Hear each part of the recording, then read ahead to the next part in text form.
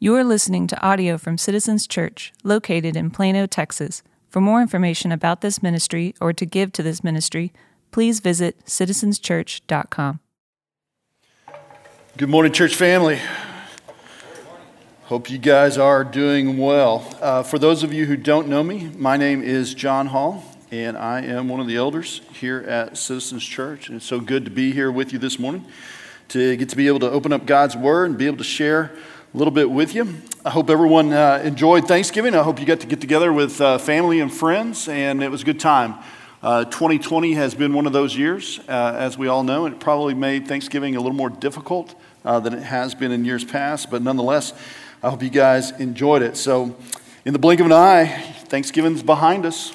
The Christmas season is before us, and with that season comes a lot of wonderful, sentimental, and maybe even hopeful expectations that we have turned a corner, and we are about to leave 2020 behind. And maybe for many, this Christmas season will mean a whole host of different things.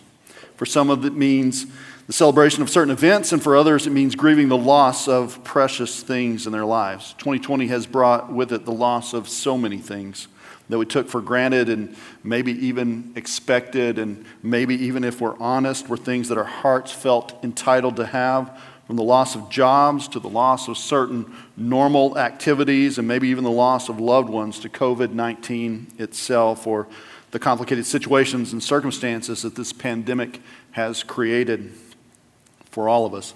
There's no doubt that 2020 has been an exceptionally difficult year. And maybe in the midst of all this, fear has fueled and sown the seeds of some false narratives in our lives. The fear from all of our loss has told us some lies about God and the power of the gospel, things that over the past year have potentially become the thing that we see as most true, and how tragic that is. But praise be to God, because of the appearing of Jesus Christ and his atoning work on the cross, loss and fear don't have the final say in anything. If you've been a part of the Village Church or Citizens Church now for any length of time, then our recognition and celebration of Advent is nothing new to you. In fact, this is the 7th year in which we have celebrated Advent here in Plano, and we do this for a very specific reason. We want you, Citizens Church, to orient your heart around the one true story, the gospel. And in the season, and specifically a year when the possibility exists that your heart could be blinded to a number of false narratives, we want to push you to pursue the kings in the hopes that you will see King Jesus for who he really is, the way, the truth, and the life.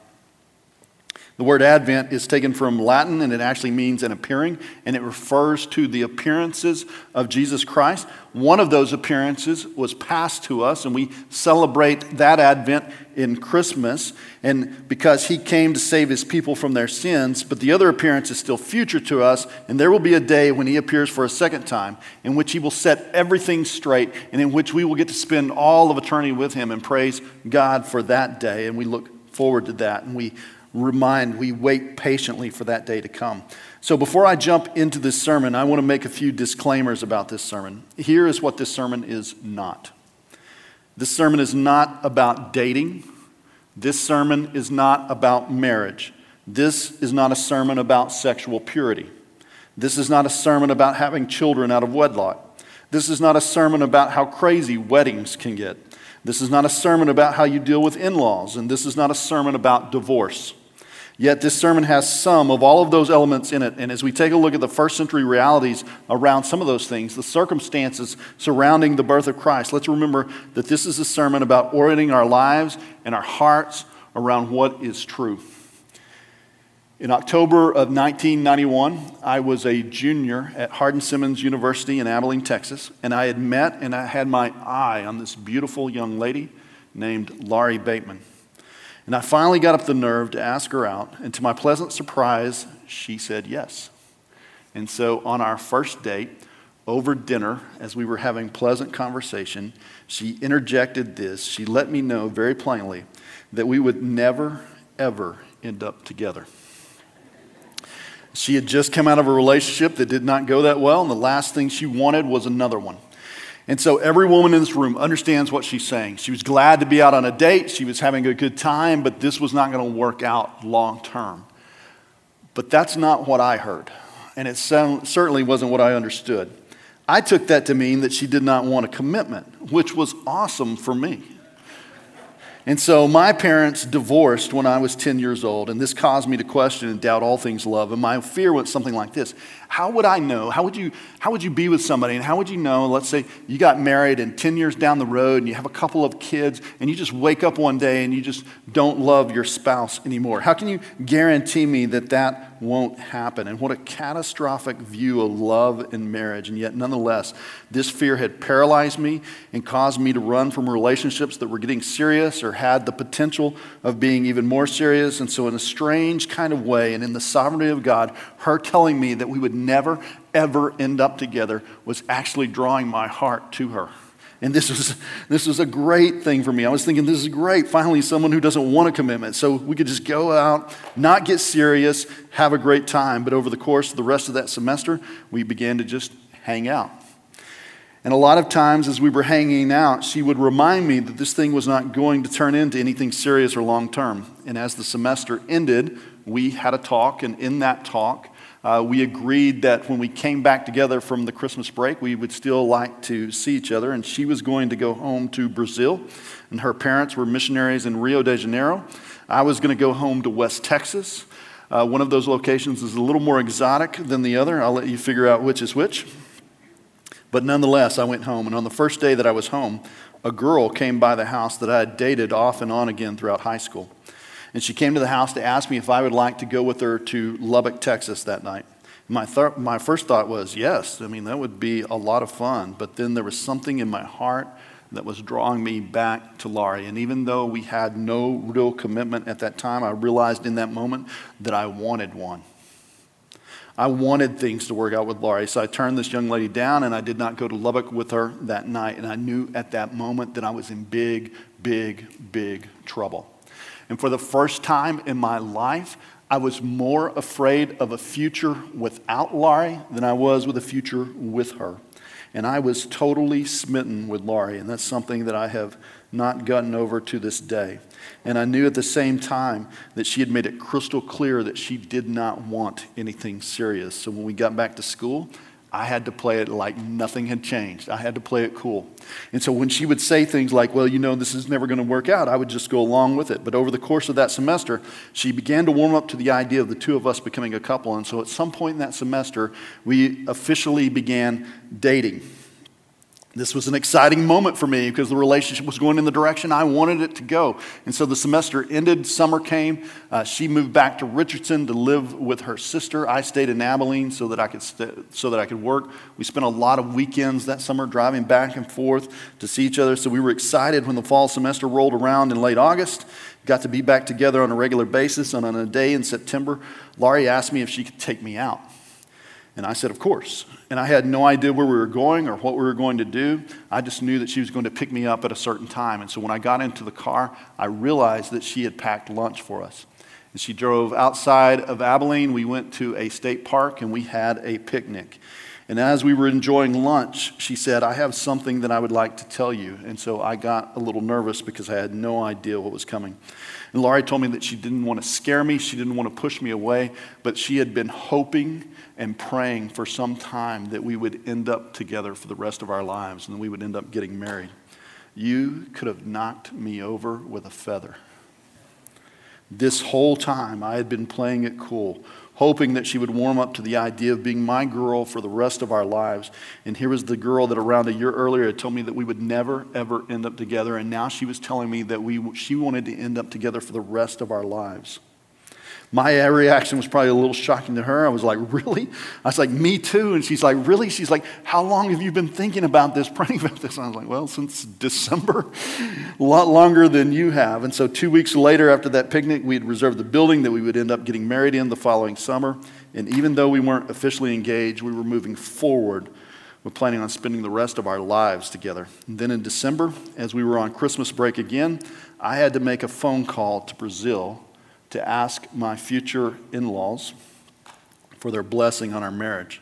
This will be hard for some of you to understand, but there was a day and a time that cell phones did not exist. We had phones, and they had a wire, and that wire was connected to the wall, and you didn't carry the phone around with you, it just stayed there.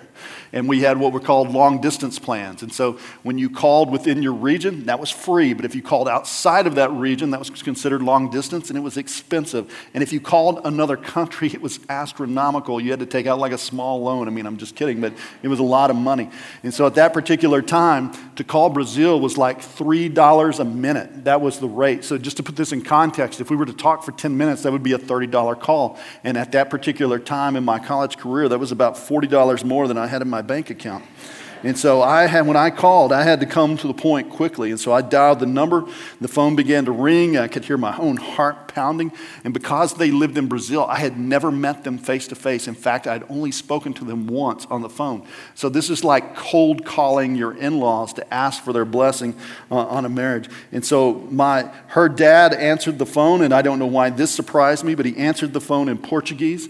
And so that threw me off. And so I waited for him to end his part in Portuguese. And then I quickly introduced myself, and just in case he had no idea who I was, I threw in the bit about, hey, I'm dating your daughter, Laurie. And so I asked him if I could speak to he and his wife at the same time, and then there was this long pause, nothing.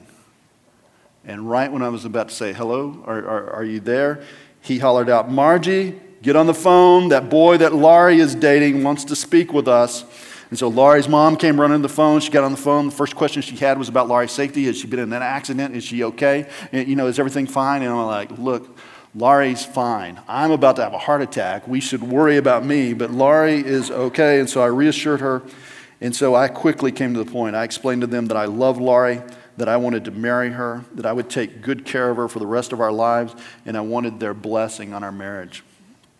They were more gracious and kind to me than I deserved, and they gave us their blessing. And so a few weeks later, in January of '93, I asked my girl to marry me, and she said yes, and I'll be forever grateful for that. And then in July of that same year, Laurie and I stood before our friends and our family, and we said, I do, and I'll be forever grateful for that. Now, that little story is a brief account of how my wife and I met and ended up getting married. And regardless of what you think of that story, and some of you are thinking, well, that's 5 to 10 minutes of my life I'll never get back. And others may have enjoyed it on some level, but regardless, everyone who has grown up in America understands that's how dating relationships work. Boy meets girl, or vice versa. They date, they get engaged, they get married. We all get that. But that's not how it worked in first century Israel. They had a very different system for young men and young women to get married. And in our passage today, we're going to see how this went very sideways for Joseph and Mary. And this chaos that was brought into their lives was so that the King of Kings could make his advent, his appearing in the midst of that same chaos with a couple of amazing promises. So let's jump in this morning, take a look at the circumstances surrounding Jesus' birth and those two promises. So Luke 2 seems to be most people's go-to story for the birth of Jesus. Luke 2 contains details about the birth of Jesus that do not appear in Matthew 1. And so for this reason, a lot of people defer to Luke 2. And while Matthew 1 is lacking in those same details surrounding Christ's birth, it definitely is not lacking in telling us about the circumstances surrounding his birth. And so the first verse out of our passage today, Matthew 1:18, it begins this way. Now the birth of Jesus Christ took place in this way. So when you throw those 3 last little words in there, in this way, you know something out of the ordinary is taking place. And so while most people today read through this passage with a cursory glance and believe it covers the routine overview of Jesus' birth, this is not the way a person from first century Israel would have seen this. A person from that time hearing about this account would react to shock and astonishment. And their reaction might go something like this. They would be like, no way. Tell me that didn't happen. That happened here. Where did that take place? And it would just be astonishment and shock at the way this went down. And yet the reality is, the Bible tells us this is how the birth of Jesus occurred. It happened in this way. To help you understand what is happening, I will explain how a wedding occurred in Israel during this time, and then this will help you to grasp the difficulty of Joseph and Mary's situation. And so these are the elements of a wedding in the first century, okay? So it's a little different from the way we do it, so bear with me. So there are 3 main parts to this. One of those parts is the betrothment. The second part is there are events that happen on the day of the wedding, and then there's the ceremony itself, which is a little different from our ceremony. So we'll take these one at a time. The betrothment. So a betrothment is basically this. It's the legal agreement between two families whose children were arranged to be married to each other. In other words, the couples did not date. The wedding was arranged by the parents with the kids' input in this. So the closest thing we have to the betrothment is an engagement, and yet they are very different. In the betrothment, it is considered a small step below being wed. The couple would be referred to as husband and wife under this legal agreement. To end the betrothment would require a formal legal divorce, which the Matthew 1 text tells us that Joseph considered. And so typically the betrothment would last about a year, with the young woman living with her parents, while two families prepared for a wedding ceremony. And so when the big day came at the end of the betrothment, on the day of the wedding, this is kind of a cool part. I kind of get crazy about this. But the groom, he would get decked out in his wedding attire, and he would walk over to his bride's house. And he would pick up his bride, her family, and her bridal party. In fact, in Matthew 25, the first 13 verses, Jesus tells a parable about this very event. And in the parable, it's about being prepared for the second coming of Christ. And in that parable, he uses the analogy of the bridal party waiting on the arrival of the groom. And half the wedding party was prepared for the groom's unusual arrival at night, while the other half didn't have any oil for their lamps. But as the wedding party would make its way to the groom's house, there would be singing, there would be clapping, there would be dancing by the bridal party, and people who were attending the ceremony from the village, they would fall in, and it would be something like a parade on the way over to the groom's house where the ceremony would take place. And so once they made it to the groom's house, there would be a formal wedding ceremony. It would be similar to a wedding ceremony that we would see today. There would be the exchange of lifelong vows would happen, and they would formally become husband and wife. Now, this is where things get a little strange and possibly a little awkward for us. But the couple would immediately consummate the marriage after the ceremony. And let me explain why. A man's credibility in Israelite society was tied to the purity of his genealogy. And thus the reason that Jesus' genealogy appears in Matthew 1 right prior to the text that we're using today. And so because a man's dealings in Israelite society was dependent on his credibility and his ability to point to his lineage, sexual purity was paramount in this society. For a couple to present themselves as virgins at the time of their wedding was a linchpin of the Israelite way of life. So at the wedding ceremony, there would be a tent that would be set up to the side. And while everyone else would make their way to the reception, the bride and the groom would enter the tent and they would consummate the marriage. And so important was this aspect of the wedding that the groom was required to take a white cloth into the tent with him. And the cloth would serve as proof that the couple had, if you will, sealed the deal. And so after consummating the marriage, they would join the others for the reception. And there would be a formal part of the reception where the groom would present the white cloth to his father-in-law. Awkward. Okay? It's a pretty wild kind of a thing. But the reason for that is that the father-in-law would keep that cloth. And if there was ever a question about the sexual purity of his daughter, he would produce that cloth as proof that that was a baseless claim. And after that, the party would ensue. Wine was served, and the guests would drink to their fill. And so eventually the party would die down and people would return home, but the newly married couple would sit at the groom's residence and they would receive guests all week long. And the expectation was that if you came to visit the newly married couple, that wine would be served. And so in the Israelite mind, the wedding was a week-long event. It was a 7-day thing. So now that we understand a little about weddings during this time in Israel, let's take a look at the text and see what this means for Joseph and Mary. So the Bible tells us that Mary is found to be pregnant during her betrothment to Joseph. So she's still living with her family. And she and Joseph have had no opportunity to be together. So what this means is it's crystal clear and it's obvious that the baby does not belong to Joseph. And so we know from Scripture that this is part of God's plan and that Jesus was miraculously conceived from the Holy Spirit and that God is in control of this entire thing. But thanks to Luke 1, we also know that during the first 3 months of Mary's pregnancy, she visited her relative Elizabeth, who was also pregnant at this time, and Elizabeth was carrying John the Baptist. And it's probably during this 3-month interval that Matthew 1, verses 18 through 25 takes place. And so chapter 1 of Matthew 1 is told from the perspective of Joseph. And Joseph, at this point, he has no idea any of this is from God. All he knows is that his wife-to-be is pregnant and the baby is not his. And so since they are betrothed, he has several options available to him. Option number 1 is this. According to the Mosaic law, he could have her dragged to the edge of town and stone her to death. Option number 2, he could publicly divorce her and publicly bring shame on her. And option number 3, instead of the public divorce, he could do so privately. He could do so quietly and allow her to go away without the public spectacle. And after thinking on this for a while, this is the option that Joseph has resolved to go with.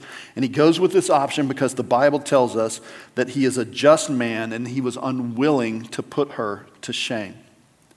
And so this is Joseph's dilemma. This is where Joseph finds himself in the midst of this mess. But as Joseph ponders his options, an angel appears to him in a dream one night and says this, "Do not fear to take Mary as your wife." Now I want to stop right here for just a minute. Anytime the Bible says do not fear, it's saying that because there's really good reasons to be afraid. There's really good reasons to fear. And Joseph has a lot of reasons to be afraid. And so Joseph is being asked, if you will, of the Lord to commit social suicide. His credibility and standing in Israelite society is going to be destroyed. It's going to be demolished if he takes Mary as his wife. And here's why. The Bible tells us that he was just and unwilling to shame Mary. What I'm about to tell you, I'm going to make very crystal clear, is speculation, because the Bible does not directly address this, but I would imagine that implies that he was getting advice to do the exact opposite. There were those who were probably advising him to shame Mary, to publicly call her out as a whore, and to make an example of her so that this would never happen again. So when he goes to take Mary as his wife, he is marrying someone that is viewed as less than a woman, and he will be seen as a spineless man in their society who didn't even have the courage to do the bare minimum of divorcing her quietly. And in this, he will lose any standing that he has in that society. This child, which is obviously not his, will be seen as illegitimate. And so when Isaiah describes Jesus as a suffering servant, he was suffering from the day of his birth, from day one. And what the Lord is asking Joseph to do by taking Mary as his wife is to willingly step into something like the year 2020 for the rest of his life. So why would God ask Joseph to step into this chaos? And there are 2 reasons that are given to Joseph in Scripture. One is God lets him in on the secret. He says basically that which is conceived in Mary is from the Holy Spirit. In other words, what he's telling him is that God is telling Joseph that this is my doing. This is part of a bigger plan that you don't fully understand. I need you to trust that I have this situation. And I need you to trust that in having this situation, I also have you and I have Mary and I have your best intention at heart. And the other side of this is your son will save his people from their sins. And for Joseph, that was all he needed to hear. Now, in this moment, God is reminding us that it is far better to walk into the storm, to weather the chaos of our lives, if we end up with God in the end of it. If we get God at the end of it, it is a beautiful and a great thing. The real tragedy is not living through a pandemic and all the mess that comes with that. The real tragedy is idolizing our pain and believing that the chaos that comes with it is what is the most real in our lives, when Jesus offers something that is so much better. The Bible tells us that when Joseph woke from his sleep, meaning immediately, meaning that he did not hesitate to step into the suffering that God required of him, meaning that he took on the brunt of everything this would mean, he did exactly as God commanded him. And God had commanded him to do 3 things. One of those was to take Mary as his wife. The second was to keep her a virgin until after Jesus was born. And the third was, when Jesus is born, to name him Jesus. Joseph is probably 15 to 16 years old at this particular time. Mary is probably 13 to 14 years old. I like to imagine what the scene was like the day that he walked over to Mary's house to announce his intention to marry her. I would imagine that her father met him. I would imagine that he asked Joseph's intentions. I would imagine that he begged Joseph not to drag his daughter to the edge of town and have her stoned to death. I would imagine that he would beg Joseph not to publicly shame her, that if he was going to do something, please put her away quietly and do this. And Joseph looked him in the eye and said, I don't intend to do any of those things. I intend to marry her. And while that's a 15 to 16-year-old boy, in that moment, he was a man. And I'm going to say something here. Here's a sermon within a sermon. If you were a single woman with the hopes that one day you will be married, I would say this: you marry a man. And you're thinking, duh, what else would I marry? But I don't think I've been clear, and here's what I mean. Our society has produced a lot of boys who refuse to grow up and become men, and that's tragic. But if you marry a boy thinking that you can change him into a man, listen to me, sister, you're a fool. What you do is you find you someone who is already a man, and better yet, you find you a man who loves Jesus, and better yet, you find you a man who loves Jesus more than he loves you, and when you find that guy, you marry him. Now I'll get off that soapbox and I'll get back to Advent. So Joseph not only married Mary, but he also kept her a virgin until after she had given birth to Jesus. And so the virgin birth of Jesus is about showing that this is a God thing and not even the possibility that he came from mankind in any way. And this was God executing a plan that he had from before the foundation of the world to save mankind from their own destructive sin and to initiate his kingdom coming into the world. And what a beautiful thing for us. But this would have had huge implications for their wedding. We have no idea, because the Bible doesn't tell us, whether Joseph walked over to her house and publicly walked her back to his house for the ceremony. But we do know this: they had no consummation tent.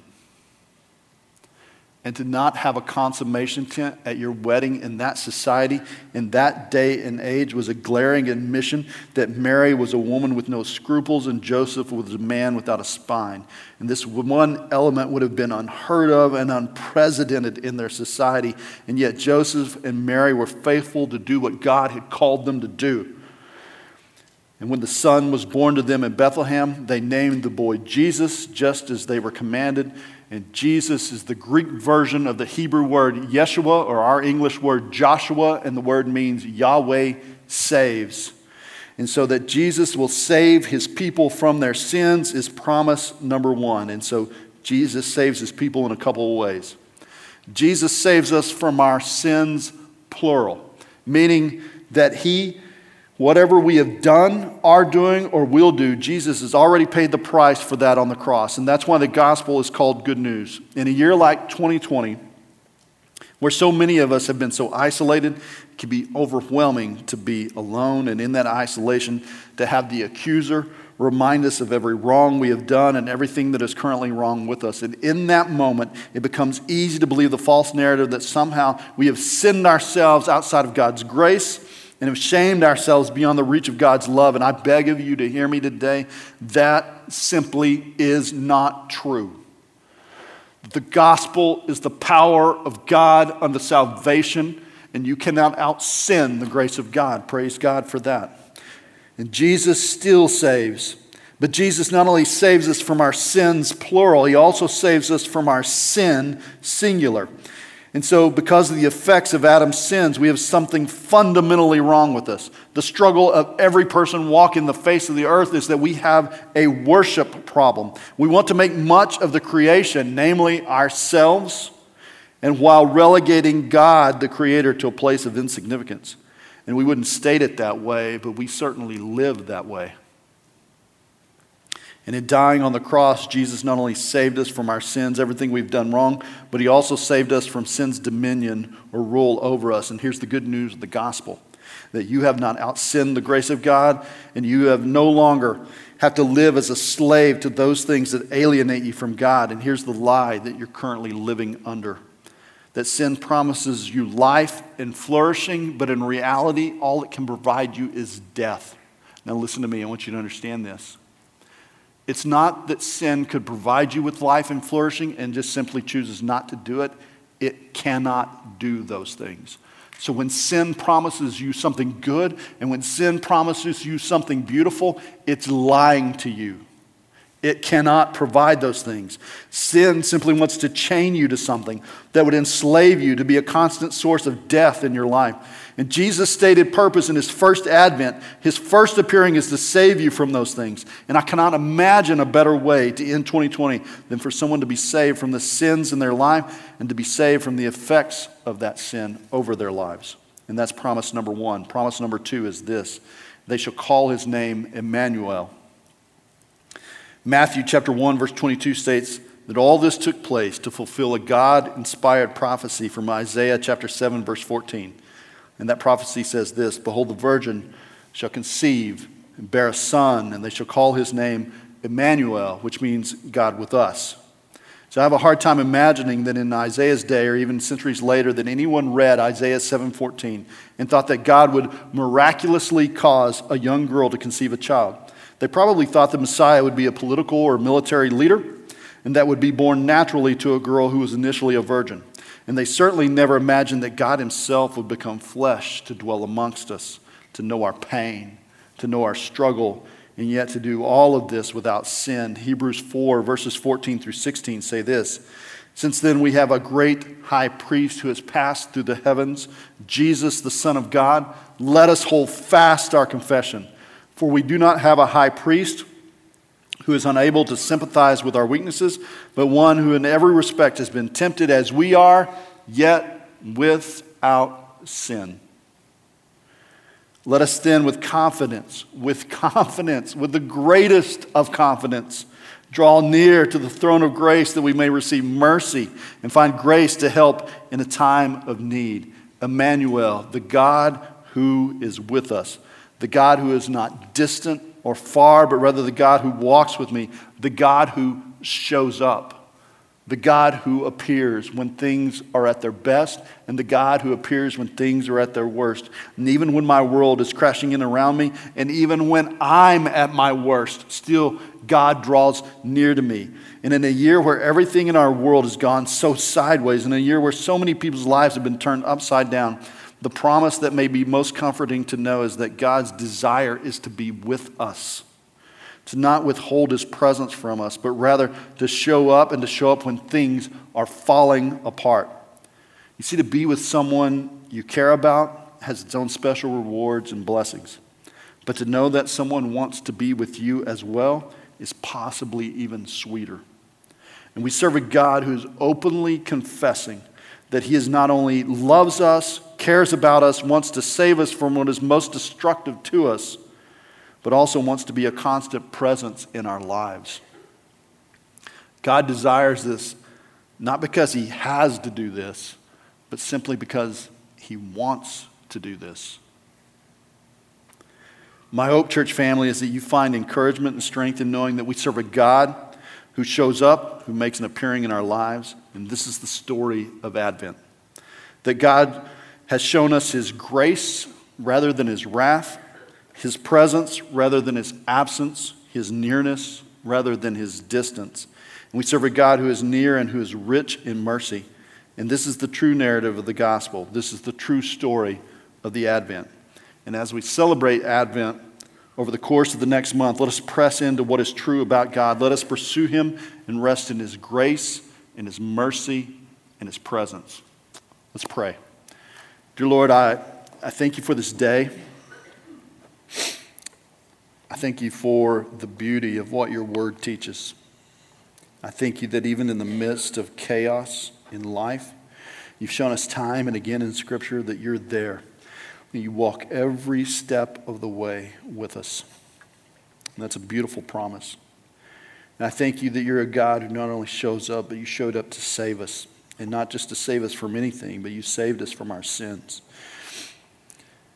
and you initiated your kingdom. You did incredible things we could never do for ourselves, and you gifted to us your righteousness in that moment. What a beautiful, beautiful thing. I praise you and I thank you for all of that.